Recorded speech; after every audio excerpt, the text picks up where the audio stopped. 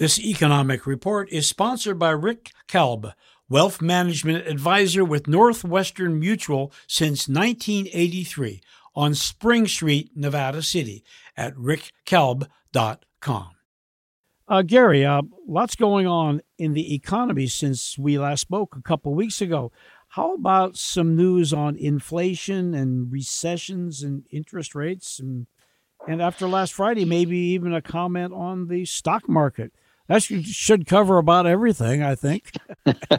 Okay, Paul, I like to afraid of the stock market and might want to have to stay away from that. But okay, well, where would you like to start? I guess not only have we had a lot of important economic news in the past 2 weeks, but there's also some more important data releases that will be out this week, including the first estimate of the growth rate of the economy as measured by real gross domestic product, or GDP. And when I say real, it's a better estimate because it subtracts out inflation, and so it gives us a real estimate of what was produced in goods and services. Well, why don't we start there, Gary? Tell us about the pace of growth for the economy in the first 3 months of 2022. Well, on Wednesday, the Bureau of Economic Analysis will actually publish its first estimate of the quarterly growth rate for the first quarter of 2022. And I think the growth rate will slow substantially from the almost 7% growth rate recorded in the fourth quarter of last year. And I've been looking at several recent GDP forecasts for the first quarter, and they're generally estimating growth at a little above 1% at an annual rate. And, that's about half of the average growth rate for the U.S. economy in recent years. The average is closer to about a little under 2%.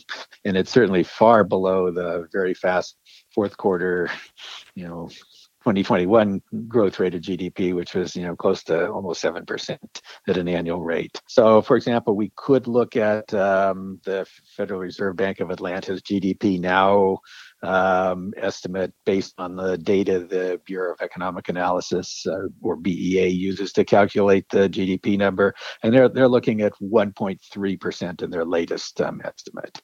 The Conference Board, which is an important forecasting group, forecasts GDP slowing to about 1.5% annual rate in the first quarter, and that's among the faster ones.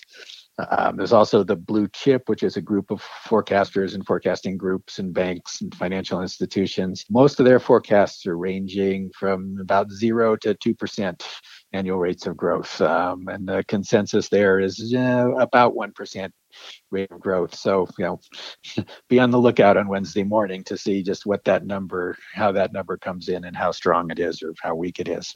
Well, Gary, if you expect that the economy grew much slower in the first 3 months of 2022, give us a few reasons for the slowing. Oh boy, Paul, there are, I think, several important reasons for the slowdown. First, in the fourth quarter of the year, the growth rate was pushed up by a large increase in inventories, purchases of goods for inventories. And that's, likely a reaction to the supply chain shortages, with COVID. But that big run up in inventory in 2021, allowed firms to cut back on their spending on inventory so far in 2022. So that's one area that makes a difference. COVID, you had another wave of COVID in the first quarter.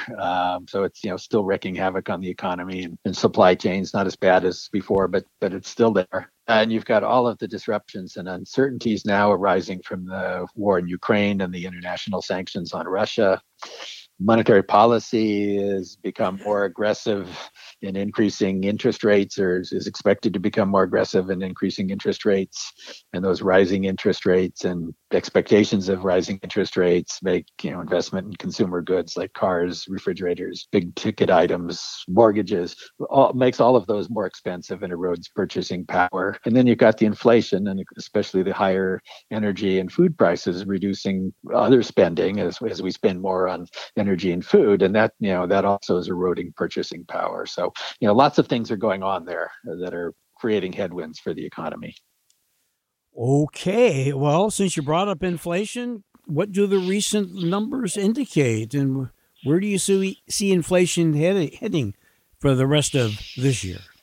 Well, the latest consumer price index rose at about 8.5% annual rate over the 12 months ending in March of 2022. And that's, obviously way above the Fed's average 2% inflation goal. The inflation measure that the Federal Reserve prefers to use, the personal consumption price index, or PCE, rose at about 6.4% over the 12 months ending in February 2022, and that a new number will be coming out there as well. So the inflation rates remain high. They're not anywhere near as high as they were in the late 70s and early 80s, but they still remain high. And it may be that they're not rising quite as fast as they had been, but they certainly haven't started to subside in a major way either. So, some of that inflation likely is a result of shortages related to COVID and supply chain issues.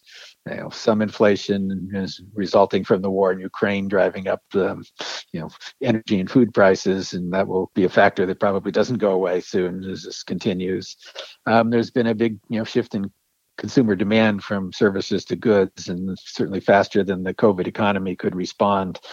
And and then there's also another interesting recent Federal Reserve Bank of San Francisco study by a couple of former colleagues of mine, who suggested that the spending packages put in place in 2020 by the Trump administration and 2021 by the Biden administration, they've helped get the economy out of the steep 2020 COVID recession when the economy lost 22 million jobs. So that's good. They're also likely contributing to the high inflation rate because they put a lot of money in the hands of consumers to spend. So, I do expect that the inflation numbers will slow, but probably not as fast as one might have expected before the war in Ukraine. And certainly as the Fed tightens monetary policy, it's not going to be instantaneous, but that should also help, bring down the inflation numbers as well. But, I think it might be a little longer than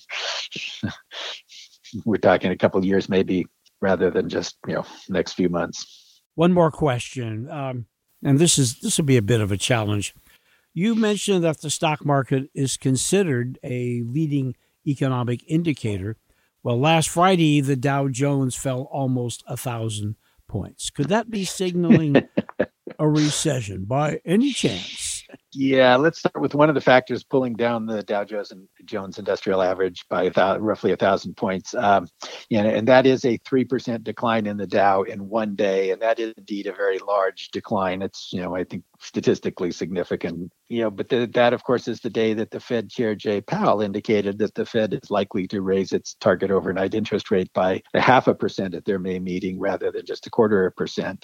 And I think that also got markets to thinking that the Fed is likely to want to do the same thing, raise it by 0.5% in the June meeting as well, to get, tighten monetary policy a little more aggressively and faster than most folks were thinking about not very long ago. So, it looks like the Fed is getting, more aggressive about raising interest rates to try and cool off the economy, which is, now at full employment at 3.6%, and trying to start to bring down the inflation rate back towards that Fed 2%, average goal. So, does a more aggressive Fed policy signal a recession?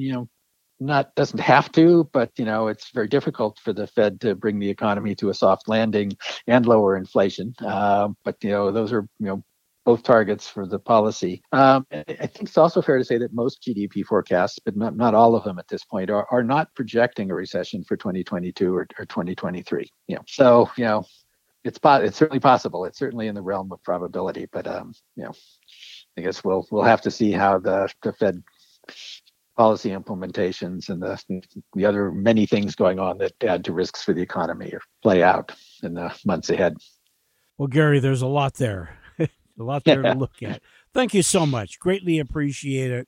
And we'll talk to you in a couple of weeks and see how things look. Okay. Thank you, Paul. Pleasure.